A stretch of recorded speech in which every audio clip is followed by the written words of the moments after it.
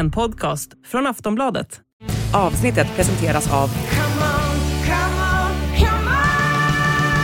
stödlinjen.se, åldersgräns 18 år.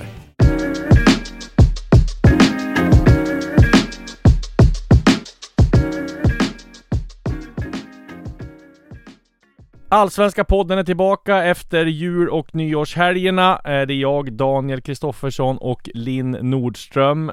Vi ska väl ta en kort recap här. Det har ju varit en galen silly season hittills, får man säga, december och lite grann av januari.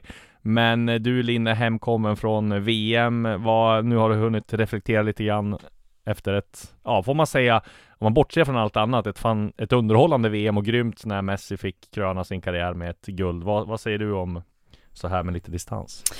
Först och främst vill jag säga grattis i efterskott, för du har ju fyllt 40 år. Exakt, härligt. Det är väl det största nu som har hänt. Nu är man officiellt gammal. Och har du någon 40-årskris?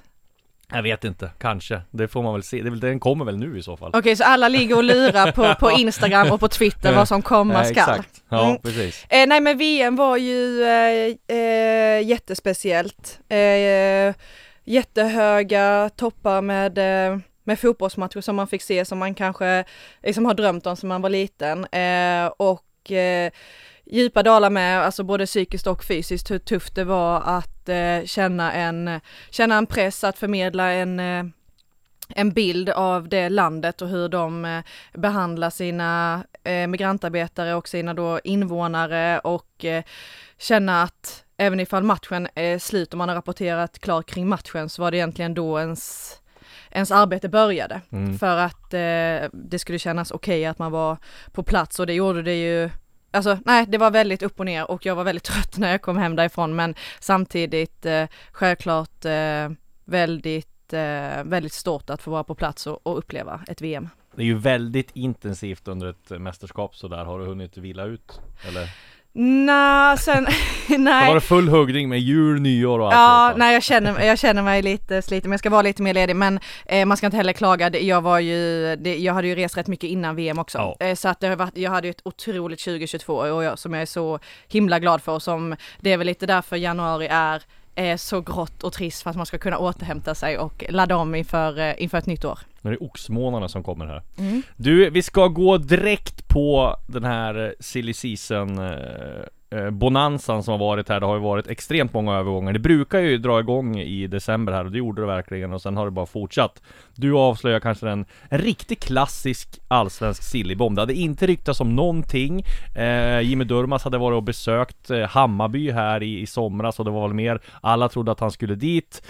Sen avslöjade du att han var bara detaljer från AIK, och det är väl bara en tidsfråga innan han presenteras. Jag gissar att han bara nu ska åka tillbaka till Turkiet och få sin sign-on utbetalad där på som alla andra alla utlandsproffs måste göra. Det var ju en klassiker när Marcus Danielsson satt i Köpenhamn och väntade på sin sign-on-bonus. Jag tror att Durmaz åker tillbaka, och så presenteras han väl snart. Berätta lite grann först, vad tänkte du när du får höra det här Durmaz till AIK? För det kan ju vara så att hade jag fått hört det också, hade man tänkt, men kan verkligen det här stämma? Jag får jättemycket ångest för att vi pratar om det nu, för att det var ju, precis som du säger, det var ju ingenting. Alltså jag hade precis kommit hem ifrån VM, jag var trött, alltså det var så här, när jag läste det här tänkte jag så att jag inte läste korrekt. Nej. Alltså det var så sent med på en söndag, jag var så här, ja, men samtidigt så var det liksom källor som jag typ litar på mer än mig själv, så det var bara så här, det är ju bara liksom plocka upp datorn, trycka på start, och sen får jag skriva detta, och det är ju med coolt när man får någonting sånt, samtidigt som det är blandat med att jag hoppas verkligen att det här går i lås nu. Och det sjuka var ju, som jag tänkte på, var det nervöst där när de presenterade Elias Durmaz typ 3 dagar senare, att fan, jag har tagit fel Durmaz. Nej. Nej, såklart inte. Men tanken slog mig att du kanske kunde tänka så. Det var ju ändå kanske första gången på väldigt länge som jag kände att jag känner sällan så här att man är kvinna som sportjournalist, och att jag blir ifrågasatt för det, för att jag ändå varit med ett tag när man ändå avslöjat lite stora grejer och lite startelva så, som jag känner ändå att liksom att jag har lite saker i ryggen. Men det var första gången på länge som jag fick mejl, liksom typ lilla gumman mejl, och då var jag bara så här, men du, sitt ner i din båt för att han kommer presenteras och det kommer bli så här. Jag har liksom inte rört ihop en lillebror och en storebror. Men det var såklart. Men det är också en press på en. Alltså, det kan ju alltid skita sig med någonting. Ja, absolut. Och nu är det väl liksom, nu är han inte presenterad ännu, men mycket talar ju för att han kommer bli det. Ja, det kan vi nog slå fast. Men det var, jag blev ju jätteförvånad såklart. Och nu när det har landat lite, då känns det ju ja, alltså det är väl rimligt för AIK där de är nu. Ska vi en kort bara cred till Manuel Lindberg också, TF sportchef och vd i i AIK, som gjorde litet oväntat och icke så mycket AIK-kompatibelt utspel här. Han var ju med i podden Testa stör, tror jag, och lovade att AIK skulle presentera en bomb. Och då tänkte man så här, det där är inte så många sportchefer som har gjort tidigare i AIK, att det skulle komma en bomb. Och så blir det nog Jimmy Durmaz, och det får man ju faktiskt se att det var rätt coolt att kunna backa upp när man säger så också. Men det jag skulle komma till var ju att Jimmy Durmaz känns som en väldigt bra värvning för AIK. De har tappat mycket rutin i Micke Lustig och Seb Larsson. Jimmy Durmaz har ju gått från att vara en snabb, teknisk i landslaget till att spela mer sittande som en sexa i Karagumruk där, och spelade ju ordinarie i turkiska högsta ligan. Så att med det sett till vad AIK behöver, så är ju han, får man säga då, en rak ersättare till Sebastian Larsson. Kanske lite mer offensiv och kreativ, vilket kan vara bra att ha i ett AIK som ska spela ett mer 3-5-2 nu under Andreas Brännström. Så väldigt bra värvning av AIK, logisk värvning känns det som, och man tackar ju aldrig nej till fler stora profiler i Allsvenska, känns det som. Så att det blir väldigt spännande att följa han, och framförallt med brorsan också, så känns det ju väldigt bra. Hur tror du att han och Jige kommer fungera ihop? Vad har de men de har spelat men det är det jag menar, vad har de för relation sen, nu förstår man ju så att det är mycket mans bror med, men vad har han och John för relation som landslaget? De har spelat i landslaget tillsammans, och men det känns ju som de kommer funka. Men Durmaz är väl en ganska lättsam person som kommer glida in i det där laget bra, känns det som. Sen blir det men det blir väldigt intressant att följa han. Och framförallt så blir det ju också väldigt intressant att följa AIKs lagbygge. De känns ju inte alls klara. De har ju typ över 30 spelare kontrakterade, så där kommer hända väldigt mycket ut. Folk måste ut, ja. Ja, och det kommer hända nog att vad jag hör så ska de ta in minst 2 spelare till, så att det kan nog hända en del annat till AIK. Det kommer bli fullt tryck på AIKs silly season. Så att väldigt spännande och kul med en riktigt sådär äkta sillybomb. Vi går vidare bara, vi kör på här med, vi får väl säga också att det var en lite mindre bomb då, men Taha Ali presenteras av Malmö här, något vi skrev om här förra veckan, och kommer från ärkerivalen Helsingborg. Malmö betalar omkring drygt 7 miljoner som jag har fått uppgifter på här, och sen finns det lite bonusar där också. Lite oväntat ett år, känns det som. Jag vet att många andra allsvenska klubbar inte var liksom så här jätteövertygade om Taha Ali, men det här var tydligen en Rydström-värvning. Han ville ha in honom ganska tydligt. Och det blir spännande att se vart. Det är liksom en rak ersättare, om man säger, till Veiko Birmancevic då, som drog. Och vad tror du om? Ja, det ska bli riktigt roligt att se honom i Malmö, för att det var ju en fröjd att se honom i Helsingborg stundtals. Ja, stundtals. Det var ju väldigt mycket höga toppar, men samtidigt så kom man ju bort en del. Men samtidigt jag kommer ihåg när de mötte AIK hemma, så är det matchen, och då var det verkligen så här att det är ju så som han får med sig bollen och så som han kan dribbla och också vassa avslut, så tror jag att när han är i en omgivning som Malmö FF så alltså, de måste ju se att han har så otroligt höga toppar i sig. Att han har så mycket potential. Annars betalar man inte så mycket pengar för honom. Men framförallt så tror jag att de ser att i Helsingborg hade han inte de spelare kring sig där han kunde vara liksom kreativ och kunde komma rättvänd. Alltså Helsingborg spelade ju ganska primitivt ändå, får man säga. Och jag menar, det är inte en sån spelare. Nu kommer han till ett lag där visserligen hård konkurrens och sådär, men där flera spelare liksom kan backa upp honom, och jag tror att Henrik Rydström har en ganska tydlig plan för honom, så jag tror att han kommer komma mer rättvänd. ja men vad ska man säga, få mer chanser att misslyckas och liksom han får mer chanser att vara kreativ och den spelare som han egentligen är, där kommer han inte till sig rätt i Helsingborg, i ett Helsingborg som slogs om att hänga kvar, kanske kom in i klubben, det var en bra tanke att värva honom, men i lite fel läge där man trodde att Helsingborg kanske skulle vara bättre än vad de var, men spelade inte så som man trodde de skulle göra, så att det är klart att... Som Kevin De Bruyne i City om man jämför med hur han var i VM i Belgien. Ja, precis. Tahari och Kevin De Bruyne, ungefär samma. Nej då, men det blir väldigt spännande att följa Ali i Malmö. Men var det fler allsvenska klubbar som drog i honom? Eller var det Malmö jag har som faktiskt inte spände hört det, men jag fick ju rykte om att det var AIK som var där, men det har inte, de tror jag inte var alls intresserade. Så jag tror att Malmö bara tog in honom på liksom, att Rydström ville ha honom och så. Ja, och vill Malmö ha en spelare så tar de ju honom. Och sen så var det ju så att Helsingborg också värvade honom från Örebro när han var utlånad till Västerås då, och då betalade Helsingborg 2,7 miljoner och nu fick de nästan 3 gånger pengarna, så att det är ju... Men tror du Malmö tänker att han bara ska landa i Malmö och sen vidare, eller tror du att han... Ja, men det är alltid alltså, och lyckas han och göra det bra i Malmö och börja sin poäng så kommer han gå vidare, men samtidigt han är 25 liksom, så att det är klart jag tror de framförallt ser att han ska vara med och vinna SM-guld först och främst. Och en annan grej som är på tapeten nu då, det är ju Hjalmar Ekdal till Burnley. Det är kul. Ja, där pågår ju förhandlingar nu och de är ju på väg att komma överens. Ekdal har ju Burnley som sitt första val, han vill ju komma dit. De är ju på väg att springa hem The Championship. Ja, ganska lätt. De leder ju med 5 poäng och de har 14 ner till liksom först tredjeplatsen, det är ju 2 som går upp, så att Vincent Kompany tränar också. Det var ju snack om där att det var någon som trodde att det var liksom problem med landslagskvoten när jag skrev om det, eller liksom att han inte skulle få arbetstillstånd i England, men det får han ju. En klubb budar inte på att spela innan man vet att han ska få arbetstillstånd, så att... Men när du bara för du sa det med landslaget, det hade ju varit riktigt bra för det svenska landslaget om han hade kommit in där, fått spela och växa till sig. Och framförallt tror jag det är väldigt bra att komma in i en klubb som är i medgång, att man inte värvar. Nu kommer han in i en klubb som leder The Championship, det är bra att gå i klubben. Jag tror det är rätt läge, om man sitter Burnley, är rätt läge att värva en sån spelare i det här läget. Man befinner sig i och liksom en värva i medvinden istället för att de skulle komma in till någon klubb som var i mitten av The Championship eller höll på att åka ur Premier League och sånt där. Nu kommer han in i en klubb där det är lite go och han får liksom, betalar man så mycket pengar, det är väl snack om 35 miljoner, så är han ju värvad för liksom att starta. Sen kommer det bli tufft såklart i toppen av The Championship och men gå upp i Premier League, det är ju hård konkurrens och sådär, men det ska bli väldigt intressant att se. Jag tror han passar rätt bra där också i Championship, Hjalmar, så att väldigt intressant. Och vi kan alltså nästa år ha en till svensk i Premier League. Det känns som att vi behöver lite mer folk där. Det är bara Dejan och Alexander Isak nu som det snackas om där. Ja, Robin Olsen. Ja, han har stått någon match nu och Pontus Jansson är väl tillbaka för skada, men Ludvig Augustinsson får inte spela, men vi behöver några som startar i alla fall. Vart ska vi gå härnäst då?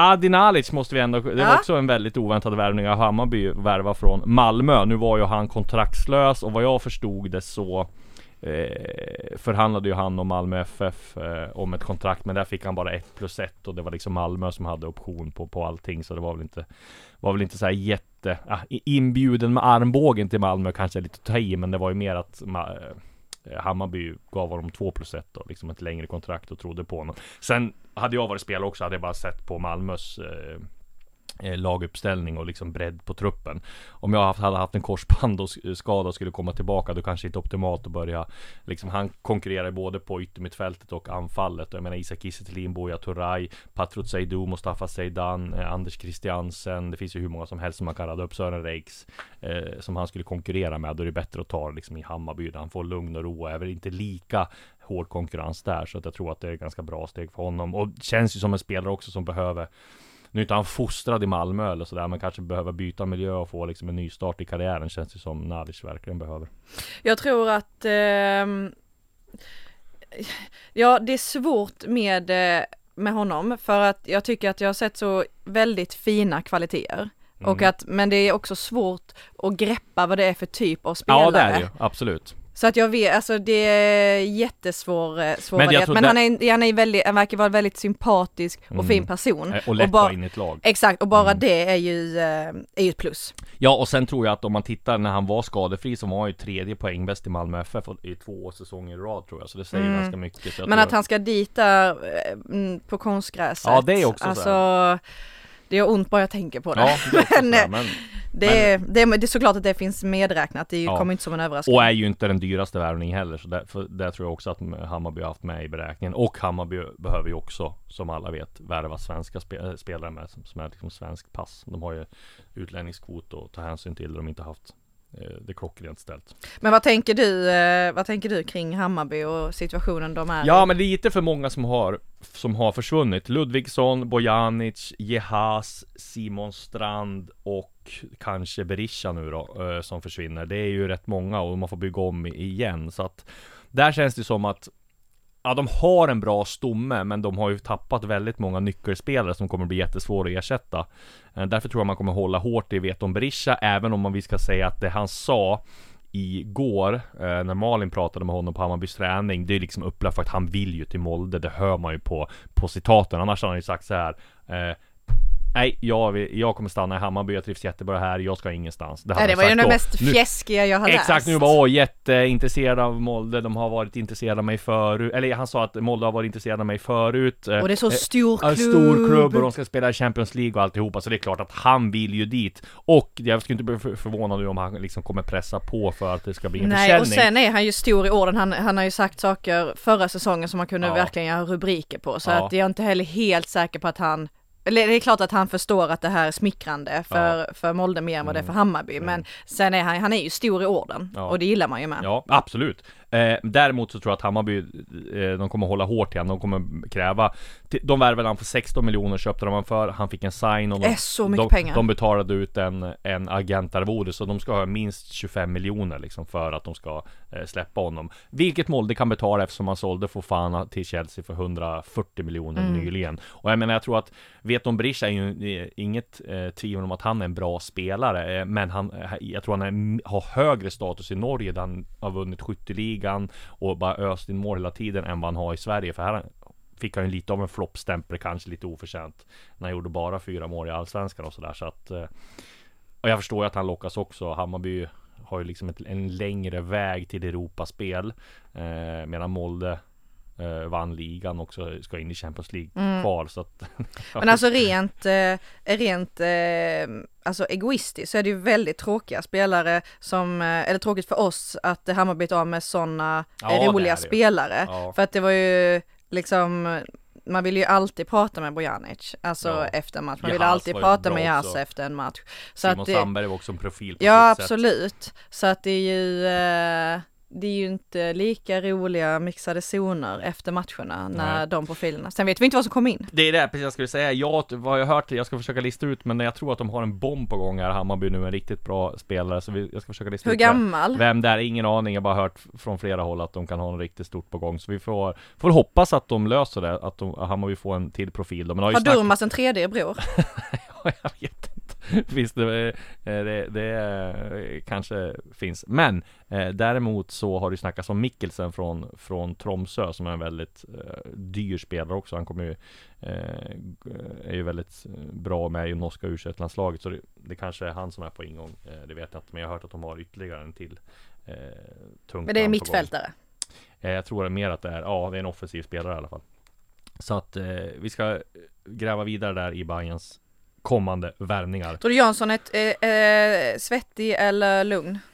Jag tror en är nog inte svettig. Lite svettig tror jag han kanske är, med tanke på att det är lite för många 600 allsvenska matcher som har försvunnit. Lite rutin och ganska många mål. Så att det är lite svettas han nog, men jag tror ändå han har så pass stor rutin att han hoppas kunna lösa upp det. Och samtidigt så har man tittat på Hammarbys trupp, så har de ju väldigt många spännande yngre spelare. De har ganska bra, stabil ekonomi. Vi glömde säga förresten att Jeppe Andersen också är klar för Sarpsborg. Så att där har de ju tappat ännu mer rutin. Men vi får se vad som händer.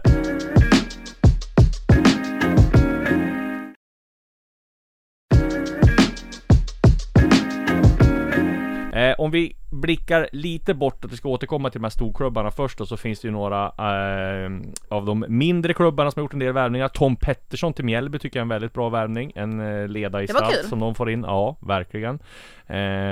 Och sen så har ju Halmstad BK gjort en spännande värvning. Viktor Granat från skyttekungen i Superettans bästa spelare förra året, som de värvade in från Västerås. Det ska bli väldigt spännande att följa honom. De vill ju ha Jakob Bergström, så där känns det som att Viktor Granat är en rak ersättare till honom. Just det, Jakob Bergström har vi inte nämnt. Nej, precis. Känns också som en spännande värvning för Djurgården. Men hur ska han klara sig i Stockholm? Det var ju det vi undrade. Det är han och Edvardsen. De får, ja, Edvardsen får ta honom under armen, och så får de gå 2 bönder i stan, och så får de lära varandra. Men nu är Edvardsen ju varm i kläderna. Ja, det får man säga. Så att han vet ju ungefär vad som krävs.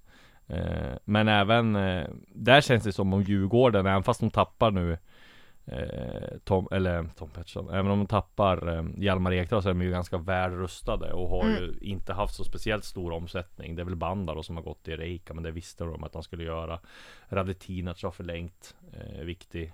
Och Asoro finns det ju bud från Bordeaux på, men där vill ju de låna honom med köpoption, för de har lite ekonomiska problem, och jag tror att Djurgården är väl inte intresserade av att låna ut honom, utan de vill ha garanterade pengar. Det finns ju liksom ingen anledning med Djurgården som har över 200 miljoner på banken att låna ut en spelare som Asoro, som gjorde ett väldigt snyggt mål i Sveriges match mot Finland här på januari-turnén. Där vi ska snart, om några 10 minuter ungefär, ringa Per Bohman som är utsänd i Algarve på januari-turnén för att få en rapport där.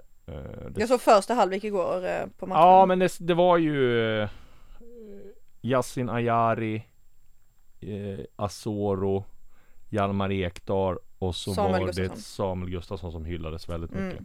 Så att vi ska se vad. Men du, Findell. Man säger. Hampus Findell, ja precis. Han var väl i Thailand och på semester han också, va? Tror jag. Tyckte jag skymtade han och Edvardsen tillsammans där några dagar. Men finns det något intresse där? Eller nej, jag bara slänger upp ett namn till det här. Nej, jag har inte hört att han liksom var ju i samma låda där som med Hjalmar, liksom, att de ville ha tålamod, men att han var väldigt att Findell var väldigt picky med val av nästa klubb. Ja, precis. Det känns ju mer som att han går till sommaren, va? Och kör det här Europa-kvalet med Djurgården. Eller Europa-kvalet i Europa. Ja, det tror jag faktiskt. Tittar vi mer då på de andra klubbarna, så har ju IFK Göteborg värvat rätt bra de också. De har ju tagit Elias Hagen här, en ung spelare från Norge som det känns som IFK Göteborg behöver förstärka på ett par positioner till, va? De behöver framförallt bredda truppen. Vad tror du om Göteborg kommande? Jag tror, men det hade väl varit perfekt för dem att få in något halvungt sexigt namn som får liksom fansen att tro på att det här kommer bli en framgångsrik säsong. Sen är det väl lite med Simon Tern, om han... Ja, men det är väl det att när man tagit in den här prestigevärvningen då, som vi får säga att Elias Hagen är, 22-åring från Bodö-Glimt, som liksom Stig Torbjörnsson, scouten, hade handplockat. Han sa, tror jag här när Hagen värvades, att han trodde att de skulle gå till en större liga. Så att, men där tror jag väl att då får Simon Tern eller Al-Amari, tror jag, får svårt att hitta en plats. Då tror jag hellre att någon av dem tittar på att lämna, för det är väl, jag tror att det blir tufft för dem. Skulle Simon Tern kunna gå till en annan allsvensk klubb? Han har ju spelat i alla allsvenska. Ja, men det är det jag menar. Ja, men skulle han kunna gå till någon ny adress, eller blir det till någon adress han har varit då? Hur gammal är han nu? Ja, Tern måste ju vara närmare 30. Ja, han inte. Tern är 30 precis, ja. Ja, nej, det är... Ja, jag vet faktiskt inte. Han har spelat i Göteborg nu, Norrköping, AIK, Malmö, Helsingborg, Värnamo. Värnamo kanske man ska gå tillbaka till om man vill flytta på sig. Nej, kanske inte. Men det kommer hända mycket mer i IFK Göteborg. Tror du? Ja, det tror jag också. De är och hugger på det mesta, som jag fattar det som. Men Elias Hagen tycker jag är en av de framförallt spelare som ska bli väldigt... Jag tyckte det var, men som ett fräscht och pikt namn. Ja, verkligen. Som och att får man sen tro in. lite också prestigevärvning att de får honom i konkurrens med flera andra klubbar. Sen blir det väldigt intressant i Göteborg också att följa Pontus Dahlberg som nu kommer bli första målvakt, hur han klarar det.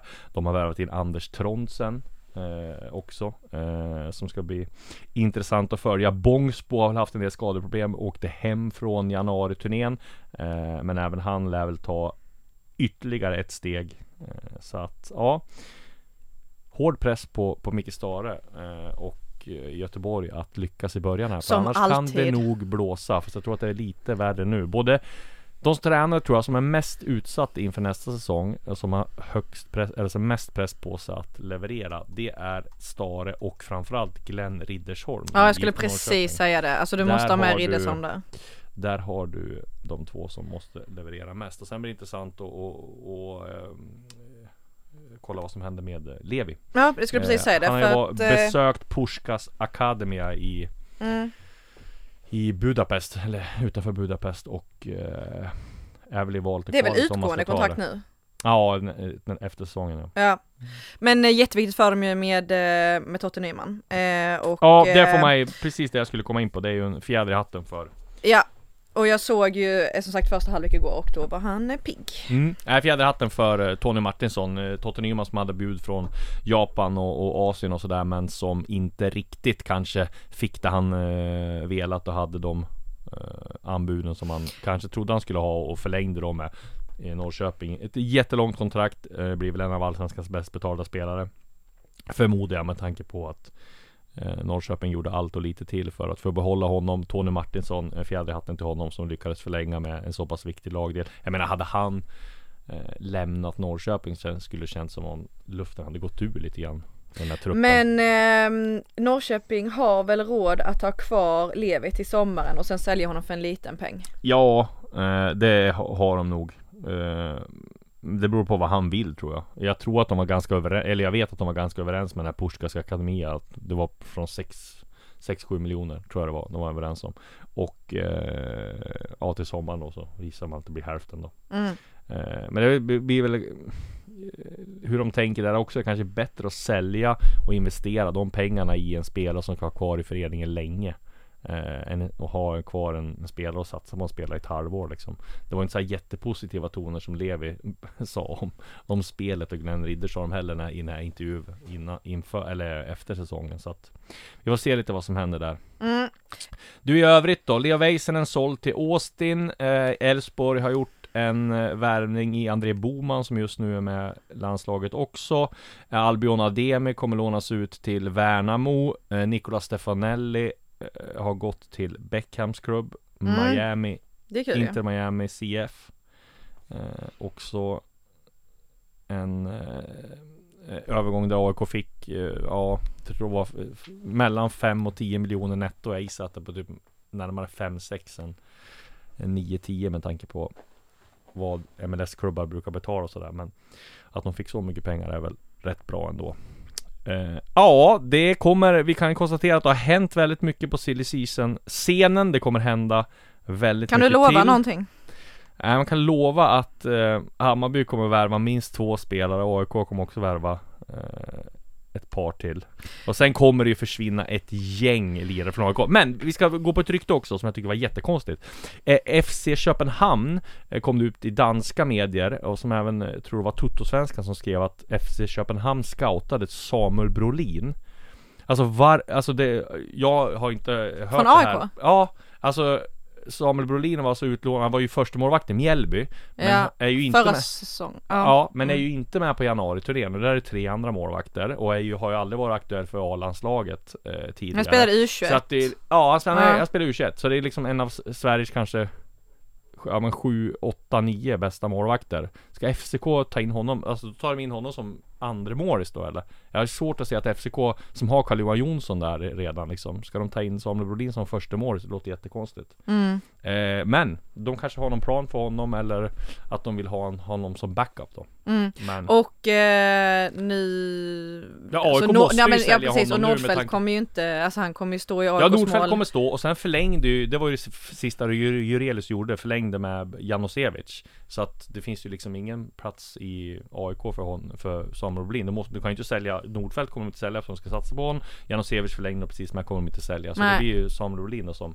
Men jag tror inte om de inte hade förlängt med Janosevic, då hade de ju tagit in Samuel Brodin, så hade de haft Samuel Brodin och Nordfeldt, tror jag. Och sen tror jag att Samuel Brodin hade kanske spelat ut kontraktet eller gått i sommaren och sådär, där han är billigare. Men det blir spännande att se vad som händer med Brodin. Han kommer säljas, men frågan är om AIK kan få så mycket pengar för honom. Jag menar, han är ju bra. Ja, han är bra liksom. En bra allsvensk målvakt, men det är ju inget så här wow. Då hade ju AIK behållit dem och satsat på honom, men sen har han gått till någon annan allsvensk klubb. Han tackade nej till Degerfors som ville ha honom. Men det jag ska säga var att den dyraste målvakten som har sålts från Allsvenska, det är ju Pontus Dahlberg som gick till Watford, som har sålt för där är 30 miljoner, får man säga var ett undantag. Sen har det gått för 5 och sådär liksom. Det är inga dundersummor man kan få för Morris. Så det blir spännande att se vad AIK får och vart han går. Det har ryktats till FC Köpenhamn, som sagt. Såldes Karlgren ifrån AIK? Eller nej, han gick som bossman till Turkiet. Ja, okej. Ja, så var det med det. Nu ringer vi Per Bohman för att få en rapport från Algarve och januari. Ja, innan vi går vidare till just Per Bohman så måste vi gå igenom en liten grej här som kom upp på sociala medier. En ganska intressant grej. Det var... För en gångs skull. Ja, precis. Intressant. Jag tror jag har sagt det ordet ganska mycket. Det känns som jag har sagt det. Skitsamma. Men det kom upp på ett Twitterkonto här ett rykte om att Henrik Jurelius, före detta sportchef i AIK, skulle ha fått sparken via mail. Det hade varit väldigt uppmärksammat och väldigt oväntat om det var så. Kanske inte hade varit jättebra hanterat av AIK om de hade bara sagt upp en så lojal medarbetare via mail. Och det där var ju vi tvungna att kolla upp. Och det gjorde ju just Per Bohman, som hörde av sig till Jurelius och kollade om just det. För han har inte pratat någonting heller sen han nej, precis, slutade. men han ville inte ställa upp på någon intervju. Men han sa väl det att nej, det kunde han dementera, att han hade inte blivit uppsagt via mail. Och det är väl det jag har hört också, att han fick väl beskedet face to face, vilket är helt normalt. Så att, ja, det får man säga. Gör inte mindre ont för det för honom. Nej, men det var ju inte via mail i alla fall. Nej, det hade ju varit sjukt. Vad hade du sagt om du var uppsagd via mail? Ja, först hade man ju trott att det här kan inte stämma. Det här måste vara ett spam-mail. Jag vet inte fan, men jag är ju lite ångestfylld alltid, så att jag tänker att ett sånt mail inte är så långt borta. Nej, precis. Men det kan vi i alla fall dementera, den här lite grejen. Och nu ska vi, som jag sa tidigare, ringa upp Per Bohman och få en rapport från januari-turnén i Algarve. Ja, nu har vi Per Bohman med oss direkt från Algarve i Portugal. Hur är läget? Jo då, mycket bra, mycket bra. Det var ju en mycket trevlig match igår från Sveriges sida, så att jag är på gott humör. Har du käkat några pastel de nata? Nej, det finns inga restauranger där jag bor. Hela stället är nedlagt, så att jag käkar bara så här torra mackor varje dag. Så att inga lokala specialiteter tyvärr. Vi har ju varit på många januari-turnéer tillsammans, men då i Mellanöstern, eller i alla fall Abu Dhabi och Dubai och Qatar. Hur skiljer sig de här resorna från när ni nu är i Algarve och Portugal? Förutom att det regnar. Ja, nej, men första dagarna var det faktiskt väldigt fint väder, men sen har det regnat lite. Men generellt sett så är det ju trevligare att vara i en demokrati med, så att säga, där det inte finns slavar mer eller mindre. Men rent sportsligt så har ju Jan Andersson nämnt vid något tillfälle då att planerna är ju klart sämre här jämfört med hur det har varit i Förenade Arabemiraten och Qatar, och vädret är lite sämre och sådär. Men jag tycker ändå om man ska väga över allt så är det ju klart bättre att vara här ändå. Och det är samma sak med spelarna, de är ganska lättillgängliga, va? De gillar att snacka med journalisterna. Det är ju ett väldigt bra klimat på de där turnéerna. Vad har du fått för uppfattning om spelarna och sådär?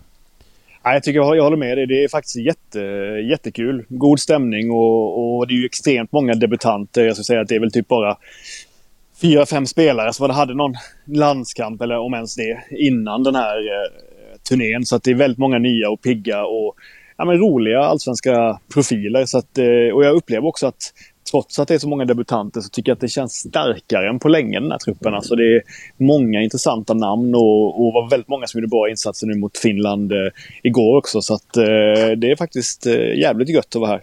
Är det någon som har överraskat på dig alltså så här socialt som du trodde kanske var mer tillbakadragen men som har visat sig vara en spexare? Ja, men bra fråga Linn faktiskt måste jag säga. Och det är Hugo Larsson.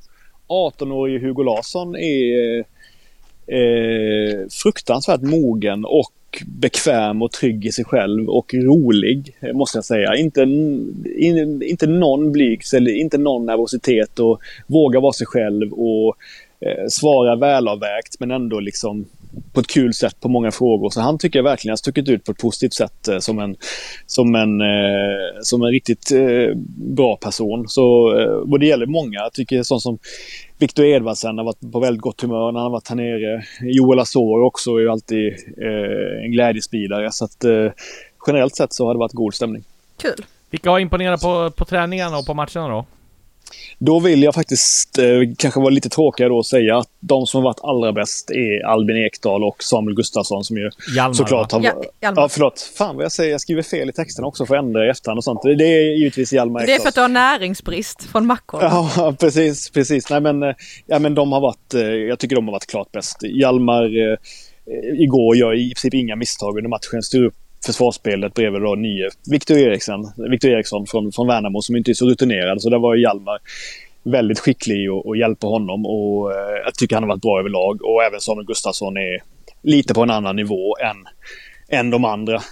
Och om man ska ta någon kanske debutant också som kanske inte har skrivit så mycket om, så tyckte jag faktiskt att en sån som Noah Persson från Mjällby var duktig på matchen senast. Han är lite rivig och han gör en del misstag, men totalt sett så är det mycket mer positivt än negativt i hans spel. Så jag tycker han var duktig på vänsterbacken igår, så att, om man ska ta någon av debutanterna. Ja, härligt. Och apropå Hugo Larsson där, alltså blängde han argt på Jan Andersson när han blev utbytt. Vad var det så, eller? Jag vet inte fan. Det var Janne sa det. Janne sa det i alla fall. Och så frågade vi väl Hugo efteråt och han hade väl, jag kan inte komma ihåg exakt vad han svarade, men det kändes inte som att han hade något minne av incidenten riktigt, så att han var nog, men han nämnde att han gärna hade spelat vidare. Han har ju liksom en jävla hunger att få visa upp sig och sådär, så att det är möjligt att han blängde lite. Det är inget Emil Forsberg moment på G här att han lämnar januari-turnén i vredesmod. Nej, inget sånt. Nej, det är bra. Hur många tror du skulle kunna finnas med i EM-kvaltruppen i mars? Ja, det är inte många ändå, trots att det är många som har, alltså det som är bra är att de har liksom snabbt tagit till sig hur landslaget spelar rent taktiskt, måste man säga. Och på det sättet är det ju enklare då att ta sig in i det riktiga landslaget. Men av de som är här så är det väl målvakten Leopold då och Wahlstedt och så, som har goda chanser att fortsätta i riktiga landslaget, och givetvis Samuel Gustafsson som väl känns given i en kommande trupp nästan, och Hjalmar Ekdal. Härligt. Du, vad händer härnäst då? Det är det 5-6 dagar kvar eller? Jag vet inte, jag åker hem det sista dagen är 12:e för mig här. Ja, vad är det för dag idag? 2 dagar precis. men idag är det faktiskt lite blandat. Det är både damlandslaget, eller de bästa allsvenska spelarna från Allsvenskan då har ju kommit ner också, så att idag ska jag rapportera lite från deras träning på förmiddagen och sen ska jag på en pressträff för herrarna på eftermiddagen, så det är dubbelt upp. Härligt. Du, vi säger kör hårt de här sista dagarna då, så är du välkommen hem och vara med i podden som ordinarie medlem. Oj. Utmärkt. Ja. Ha det bra, Bohman. Hejdå! Fint. Hejdå. Ja, Du är inne och tittar här nu, det är ju 19 grader och sånt där, det är ju inte kallt där nere. Nej, men det är inga 35-40 som det var i Abu Dhabi. Bohmans rapport från januari-turnén i Portugal för att avsluta den här veckans avsnitt av Allsvenska podden. Vi är tillbaka nästa vecka och nu är det fullt ös. Och det kommer vara fullt ös med allsvenska övergångar och allt möjligt på sajten. Så håll utkik där. Vi tackar för oss, så är det på återhörande nästa vecka. Hej då!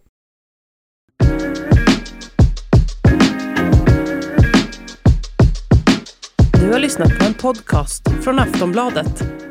Ansvarig utgivare är Lena K. Samuelsson.